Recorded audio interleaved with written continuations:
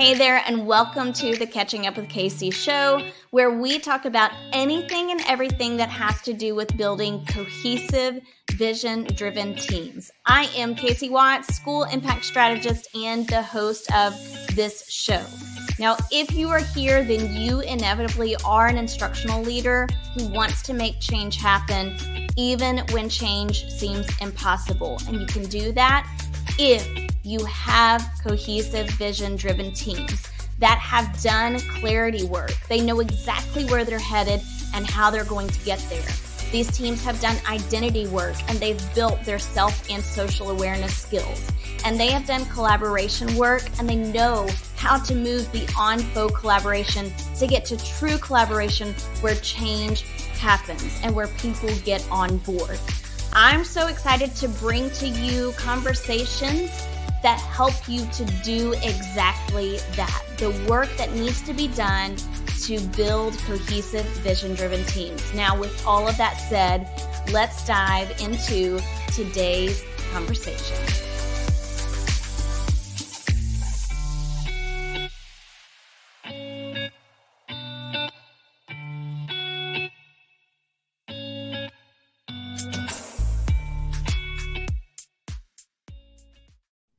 Hey, everybody. Welcome to another conversation on the Catching Up with Casey show.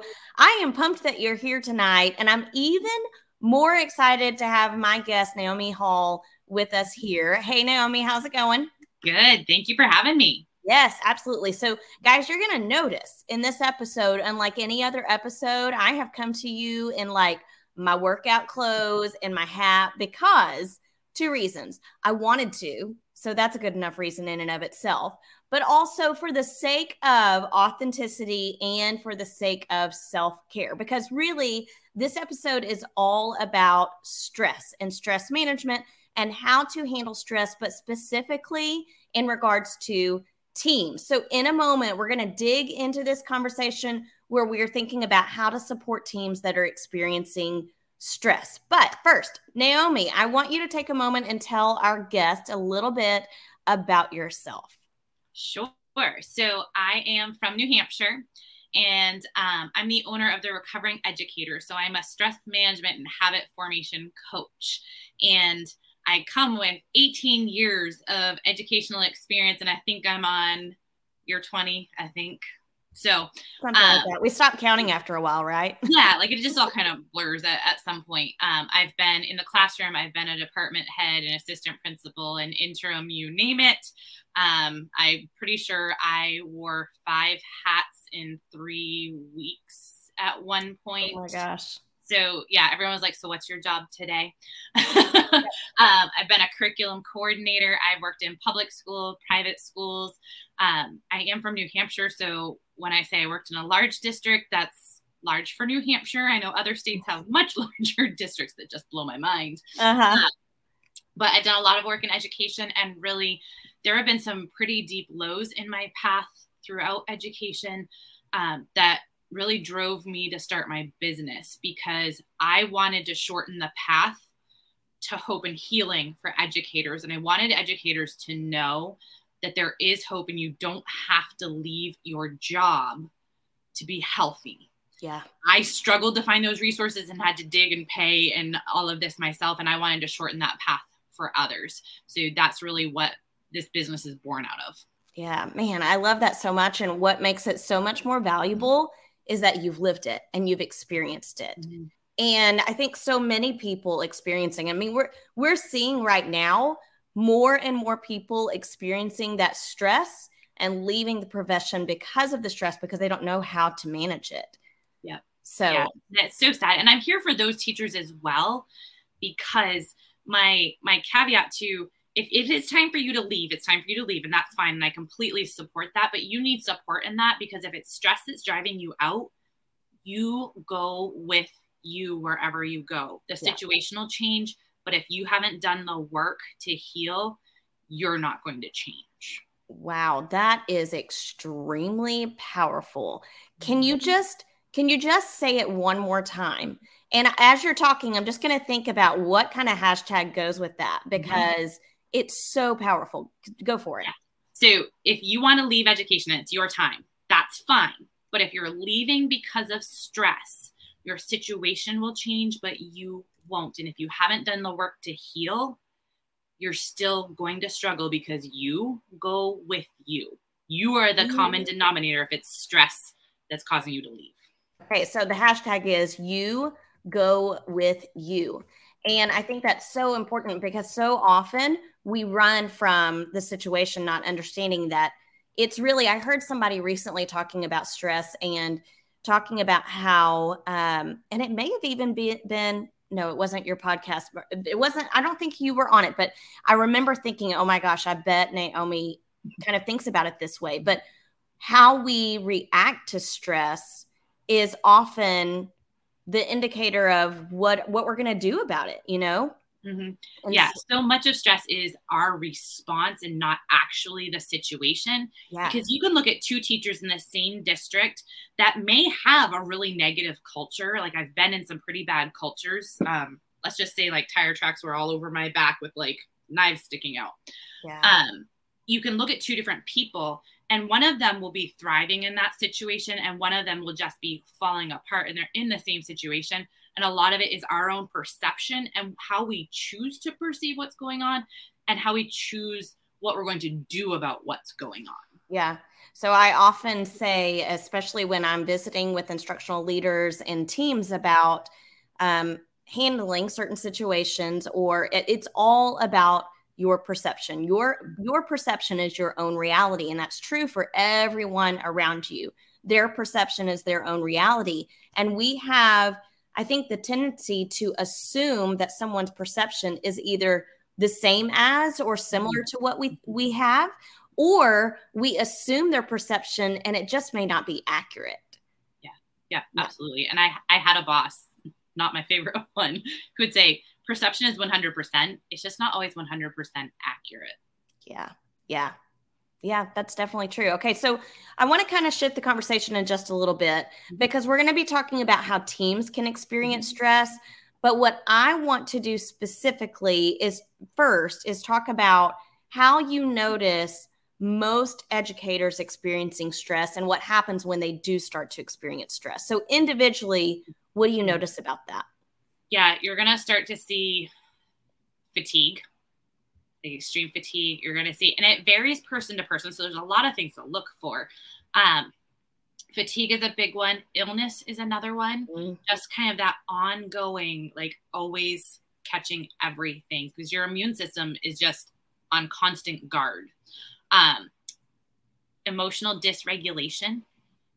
Of like, you're on the roller coaster of emotions. Like you walk into work perfectly fine. And the next minute you are sobbing in the staff bathroom, like hiccup sobbing. Like I'm sitting there like gripping the sink, trying to pull yourself together. So that emotional dysregulation, just really struggling with like, you're all over the place with your emotions. It can be anger. That can be another one that's really coming out. Apathy is another. Just like, whatever, just blowing things off. Like I could care less, or I couldn't care less. I always mess that phrase up. So apathy is there. Avoidance is another. Illness, fatigue. I wrote down several kind of, and even for some just kind of like overachievers just keep digging in and doing more and more and taking on and just not stopping. So those are a lot of things to look for. The emotion one is a big one. The apathy, the fatigue, when you're just like, I just can't sleep it off. Like there's something going on. And I've had to do a lot of work with this for myself, because I was, working full time. I went to school, worked full time, went to school and was sick all at the same time. So I've had to learn to listen to the whispers of my body, because if you don't listen to the whispers, your body will scream. And it's not pretty. And it takes a long time to get out of that. So some stuff was going on this summer. I was like, I just don't feel right. I don't feel good. I'm really, really tired. And so I started taking stock of like, all right, what do I need to work on? What do I need to change? What do I need to do about my mindset, my health, my nutrition, my fitness, my sleep, all those pieces, because I knew if I didn't stop and address it now, in another couple of months, I am going to be really, really sick. And so many educators have a tendency, I think, to just push through and push through and push through. And I don't know what it is about educators, but I think in general, we are both people pleasers and perfectionists. And the two really are a bad combination. I control freak in there as well. Yeah, exactly. Right. And that's just a recipe for disaster and a recipe for burnout and definitely low morale. Yeah, for sure. So let's talk about how we might see that in teams. So I just want us to shift and think about even just like a team working together. And it can be a team. I'm usually accustomed to working with groups of 6 or 7 teachers together. So team planning meetings, PLCs, just the day-to-day functioning together as a team. How do you see all of those individual stressors starting to pop up and affect team situations? Yeah, I see negativity as a big one. Just the like the nitpicking at each other, the coming in, griping and complaining, maybe like nobody's showing up on time. There's a lot of tension in the team, not listening to each other. It like basically it's a dysfunctional team when the stress has taken over. Man, that is so true. So stress, I'm going to say stress can equal dysfunctional teams. For sure. So when stress, or I said stress plus dysfunction, I meant to write stress equals dysfunctional teams, but really stress plus dysfunction. If you already have a dysfunctional team, stress is only going to add to that. Yeah. Man, and I see this all the time. There's actually a book I have somewhere on my shelves, and it's called Groupthink. And it talks about these polarized situations where one person's perception ends up taking over the reality of everyone else. And I think that probably happens because people are experiencing stress. And it's harder to approach that situation and decide how am I going to approach it appropriately than to just, not approach it. Like it's easier to just kind of step back. Yeah. And let your stress overtake you. I think I was thinking about this the other day and I was like, we always have like every school, every district, every team has the negative Nancy's that are like always seeing like the glass is half empty. The sky is falling, all intentions are bad. And you have the positive polys. They're like, no, you know what? We can work with this. All right. It happened. Whatever. We'll flex. We'll change. You're not going to change the negative Nancy's. Yep. Like to go after them is a waste of your time because they're not going to listen. They're not going to take, it may seem like you're like, I think maybe I finally reached them. And then all of a sudden you hear like, they're talking about you behind your back. Yes.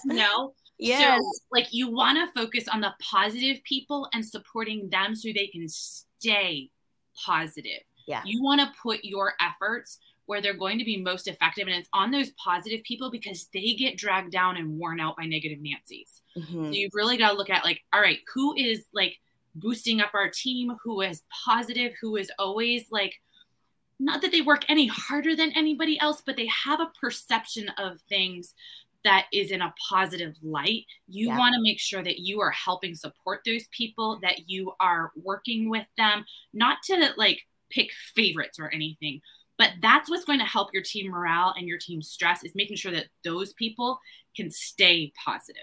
Yeah. Yeah.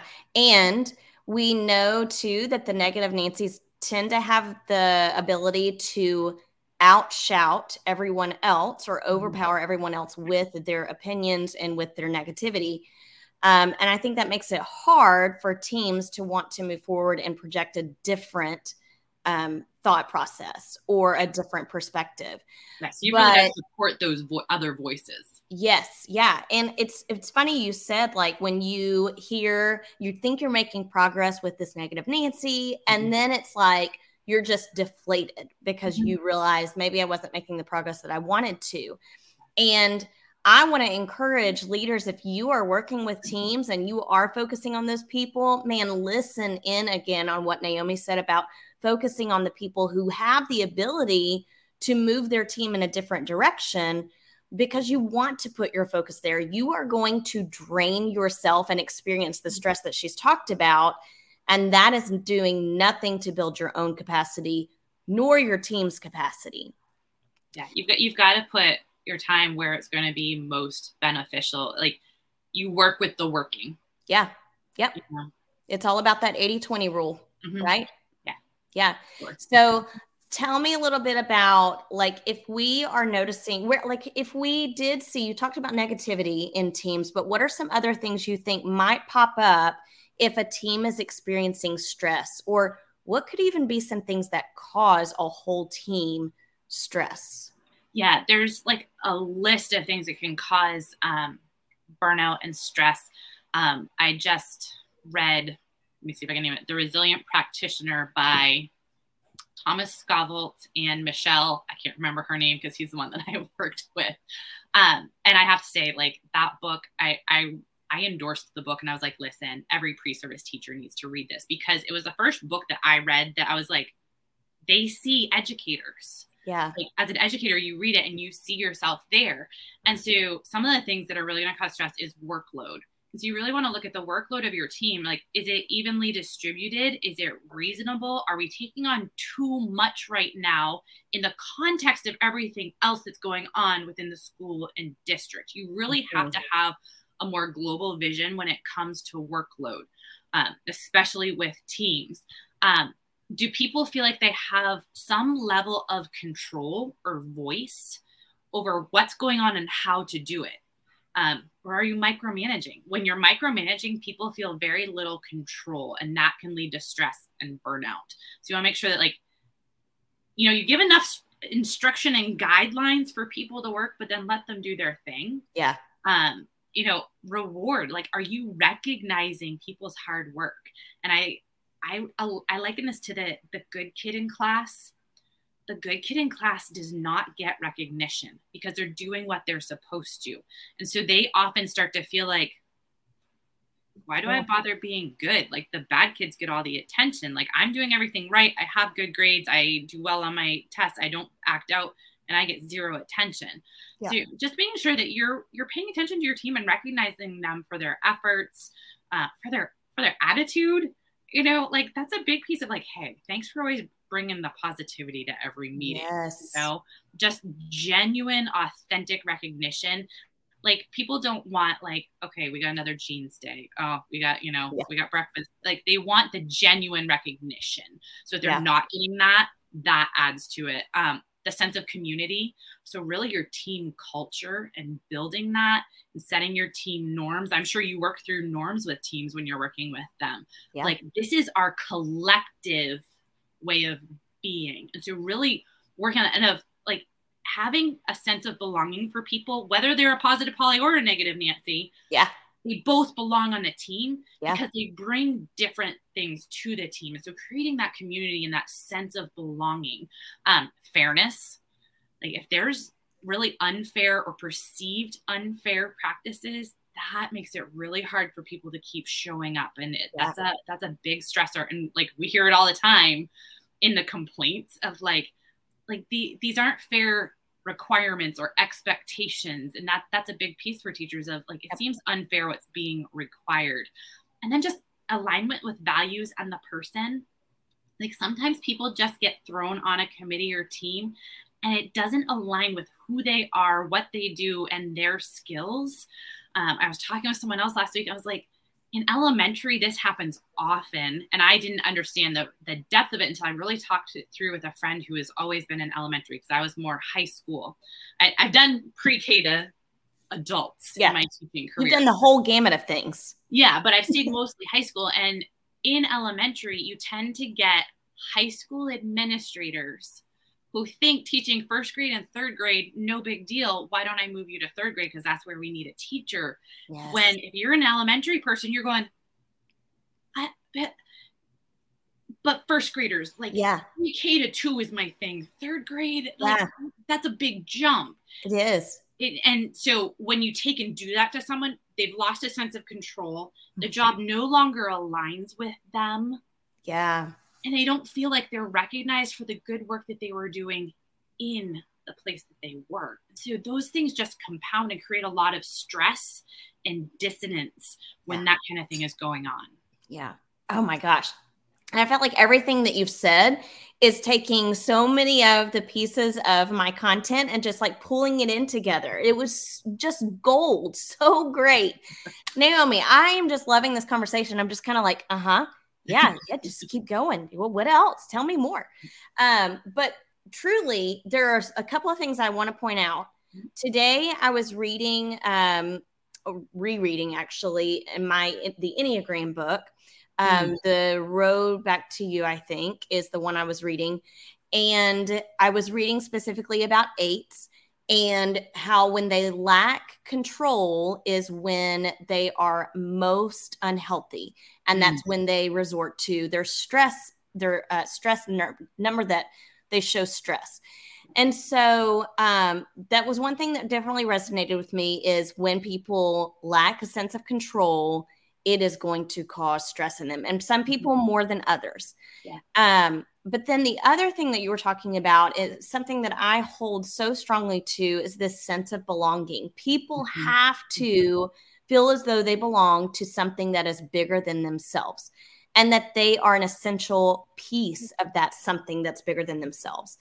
And I think when we get teams of people together, so often the work that's missing is the beginning work of building your team and launching your team in a way that they understand how each of them functions together.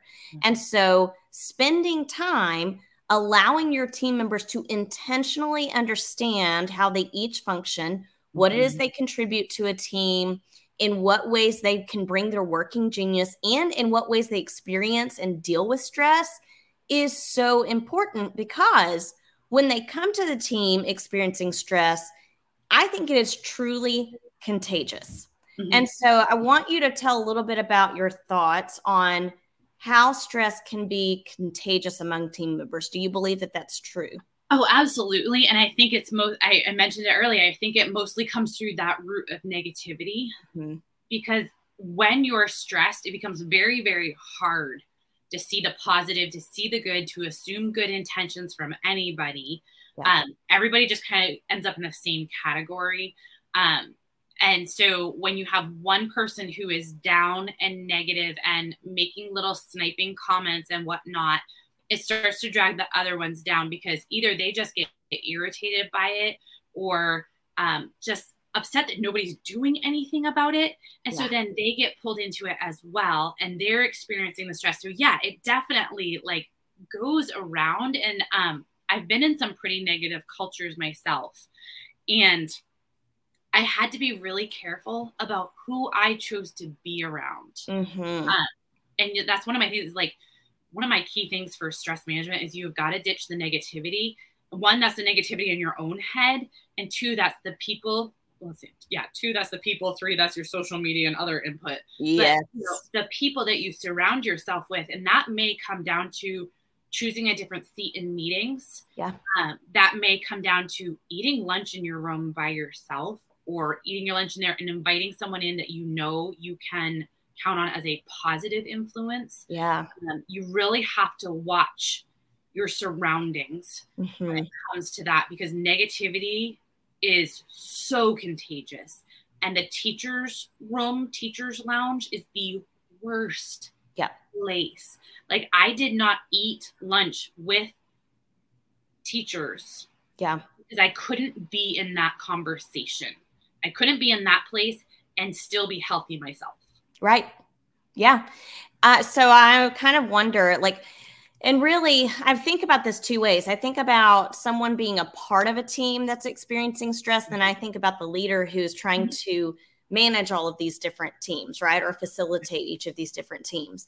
But from a person who's part of a team that is experiencing stress and there is negativity that's just boiling up and infecting everyone, do you have suggestions for some things they can put in their mind to equip themselves and be ready to say or respond with when a team member is kind of pushing into that negativity? Like, is there something they can just prepare themselves with? So I actually, I will give this to you. This is not my resource, but I have been given permission to share it far and wide. It is 50 scripts for, I want to call it challenging conversations. So let me pause you because I really thought you were going to say 50 Shades of Grey. But you didn't say that. So, I mean, I wouldn't have minded if you had said it, but we're going in a different direction. Okay, great. So what is it again? So it's 50 scripts for basically having challenging conversations. Okay, I love it. And that is an amazing, amazing tool. I'll give you the link to it. It's from Tammy Dunnett. I interviewed her for a summit that I'm doing. She's a communication coach. Okay. And so it's these scripts that you can go through and be like, so when you said this, or when you rolled your eyes, were you upset with me or were you upset with the situation? Help me understand. Yes. Oh, that's so good. Yeah, like that's the key one. That's her like bonus one, number 51. It's in every section of her thing, because it kind of diffuses a situation a little bit, and it doesn't accuse the other person. It's just help me understand, like help me out. I'm not sure what you meant. And so it's a lot of scripts like that you can literally write them down, practice them. And she even recommends going to the person like, hey, so I'm going to read that. Do you mind if I read this? Because I just want to make sure that I say it right. Can I read this to you? And again, they're going to be like, okay, yeah, sure, whatever. Yeah. You know, and so it's 50 of those that you can take into one-on-one interactions. You can take into meetings when, you know, someone's rolling their eyes, huffing, you know, you're like, you know, you look really upset right now. Are you upset with the team? Are you upset with the direction that we're heading? Just help us understand. Yeah. And those can be great within your team to really build that cohesiveness, because you're calling out the person who's being negative, but you're doing it in a way that supports them, supports you, and supports your team. Yeah. Man, so that's fantastic, not just for the team member, that's fantastic for facilitators. So, and if you have set norms, it makes it a little easier to use some of those statements, because really we're holding our whole team accountable for the norms. I love that so much. And I think it's awkward for people to think about preparing yourself for that, or like, I love writing it out and saying, I want to read this, because if you are like me, sometimes I will think in my head, I'm going to say this, and this is how it's going to go down. And inevitably it never goes that way. Right. Like it just doesn't. But you said you were talking about just asking permission, and there is, and a lot of this goes back to perception too, but there's a book by Susan Scott called Fierce Conversations, and it's a fantastic read. But one of the things that she talks about is perception checking. And you're asking other people, can I get your permission to check my perception on this? Or, hey, I just want to run this by you. This is what I'm thinking, and I'm not sure that my narrative is accurate. Can you check my perception? Mm-hmm. So it kind of detaches you from your emotions and your inner thoughts that are sometimes not accurate. And you're just putting it out there as like this neutral, hey, this is kind of what I'm thinking. I'm giving you an option to negate that and share a different perspective. Yeah. And on the flip side of that is someone on the team having the courage to, maybe not in the meeting, whether it's the facilitator, it's your principal, whoever, just going to them and saying, hey, so you said this, and this is how people are perceiving it. Is that what you meant? Yes. And a lot of times you'll find out that's not what they meant, and they didn't realize that's how it came across. Yeah. And that open dialogue, you'll find most administrators have open doors, and they want you to ask them those questions, because without you saying something, they don't know your perception. Yeah. And unless I needed to focus, my door to my office was open, and we had a really rough year. I was like, okay, this is my crying chair, so you can come in, I have a box of tissues, Yeah. But just have the courage to have those conversations with your leaders, because they do want you to have those conversations. Yeah. They want you to approach them so that they know, oh man, I did not mean that at all. Let me fix that. Let me reiterate. Let me clarify. Right. Because they want to be clear, but you don't always know. The words come out of your mouth, and half the time you're like, do you know you said such and such? And I'm like, I said what? Yeah. Did I say that? Didn't mean it. I'm like, I said tennis racket, not baseball bat. Yeah. well, same difference to me. Right? Like, not what I meant. Yeah, that's so funny. So I was kind of thinking about what you were talking about earlier, that and building that sense of belonging. And when we go about conversations in the way that you're describing, we are increasing the ability for people to feel as though they belong. And guys, we have just talked about a couple of different things that I'm going to drop in the show notes. So Naomi talked about the 50 scripts, right? I'm going to drop that in the show notes with the link. And then I'm also going to drop the book that I mentioned, Fierce Conversations by Susan Scott. But I do have a perception checking guide that I will put in the notes as well. And it gives you just different ways that you can check your perception. So that is something that we're definitely going to have for you. Okay, we're coming to the end of our time together, but Naomi, is there anything else that we can add to this conversation to help either instructional leaders support teams who are experiencing stress, or to help people who are part of a team manage that? I would say everyone needs to focus on their foundation of stress management. And like, anytime I get to talk about this, I'm like, I don't teach anything earth shattering, like nothing earth shattering. The things that I teach build you the foundation and the habits that you need in order to manage your stress well. And you'll find that people who don't manage their stress well do not have these things locked in. So it's movement. You need to get 30 minutes of movement a day. You need to move throughout your day. Chasing children around a classroom does not count as your 30 minutes of movement. Amen, sister. You need to be fueling your body. Caffeine and carbs don't count. Like, you got to be getting a good fueling breakfast. I know some of you are not hungry for breakfast, and that's because you ate so late at night and binged. You need to eat breakfast. You need to get solid protein in there and some fiber-filled carbs first thing in the morning. I'm just like, let me just get out of the screen. I'm like calling people out here. You've got to get sleep. Like, I probably should make sleep number one, because if you're not managing your sleep, like, none of the others matter. Like, you have to get sleep. And when you're saying I have too much to do to get sleep, you're not doing those things effectively. If you get the sleep, you'll be able to do them more effectively. You'll be able to be more productive, and you'll be able to have better focus. Yep. You need to drink water. Pre-hydrate. I know bathroom is hard when you're teaching, but you'll figure it out and your body does adjust. You've got to drink water. Headaches, brain fog. A lot of that comes from not drinking enough water and being dehydrated. You're like, yeah, I get by on 1 cup of water a day. I'm like, you're perpetually dehydrated. Right. Like, no. And then you got to work on your mindset. Really, the mental game is huge. The negativity in your own mind, the negativity that you're allowing into your mind through what you see, read, listen to, watch, and the people you surround yourself with. If you get those things solid, and I know a lot of people, like, if one more person tells me to, like, eat fruit and drink water, I'm going to smack them. I'm like, yeah, it's not doing it. It's true.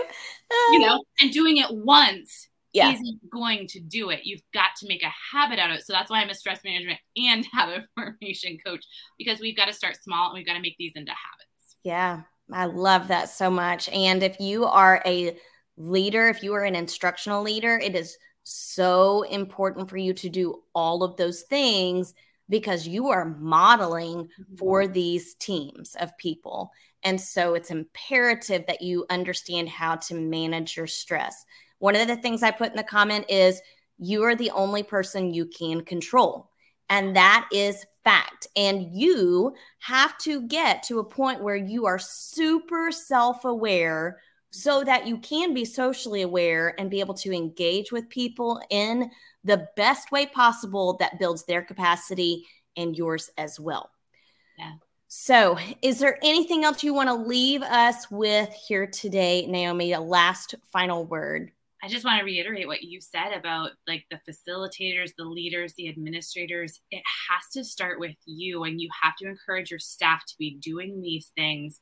And there's 2 things I really highly encourage from leaders and administrators, facilitators, all of you, is that, 1, you take care of yourself and you have healthy boundaries. You encourage that in your staff. That includes encouraging a 24-hour rule on emails and messages of, I will respond to you within 24 hours, and I expect the same out of my staff. Unless I say otherwise, you have 24 hours to respond to me. So I encourage that as a district institutional rule. And then at the end of the day, and especially on Fridays, you walk those halls right after dismissal and be like, really on Fridays, right after dismissal on Fridays. You might wait a little bit longer on the other days. You walk the halls and you poke your head and you say, hey, hope you're out of here soon. Have a great weekend. Hope you're not here when I come back. I love it. That's awesome. Okay, Naomi, this has been so, like, I just love this conversation so much. I think this is one of those conversations where I'm going to leave feeling like well rested, or my mindset will have changed, like, because we're taking time to talk to other people about it. And I'm like, yeah, I need to do all of those things. And I'm just ready to start the week fresh with teams. So I appreciate that so much. And I know that our audience will appreciate that. Tell everyone where they can find you after this. Yeah. So I am on both Instagram and Facebook as the Recovering Educator. So if you just look for the Recovering Educator, you will see me pretty much like this because I show up as I am. So usually when I'm on my stories, it's right after I've worked out. So I'm like sweaty and my hair's a mess. And that's like, awesome. This is life. This is Yep. it, folks. Yep. So you can find me on social. And then my website is www.therecoveringeducator.com. And you can find my resources there. Okay. So I'm going to put that in the comments. And then, guys, remember, check the show notes because you're going to see all of Naomi's information there so you can find her. And I highly encourage you to reach out to Naomi or at least follow her on social media. You guys know where to find me because you're right here in this live. And next week, I want you to come back because I have another guest. And I hope if you are on YouTube, definitely subscribe because I've got a lot coming. You're not going to want to miss out. Okay, Naomi, thank you for joining me today. It's been a blast. All right, bye, guys. Hey, guys, I want to give a huge shout out to you for tuning into today's Change Catalyst conversation.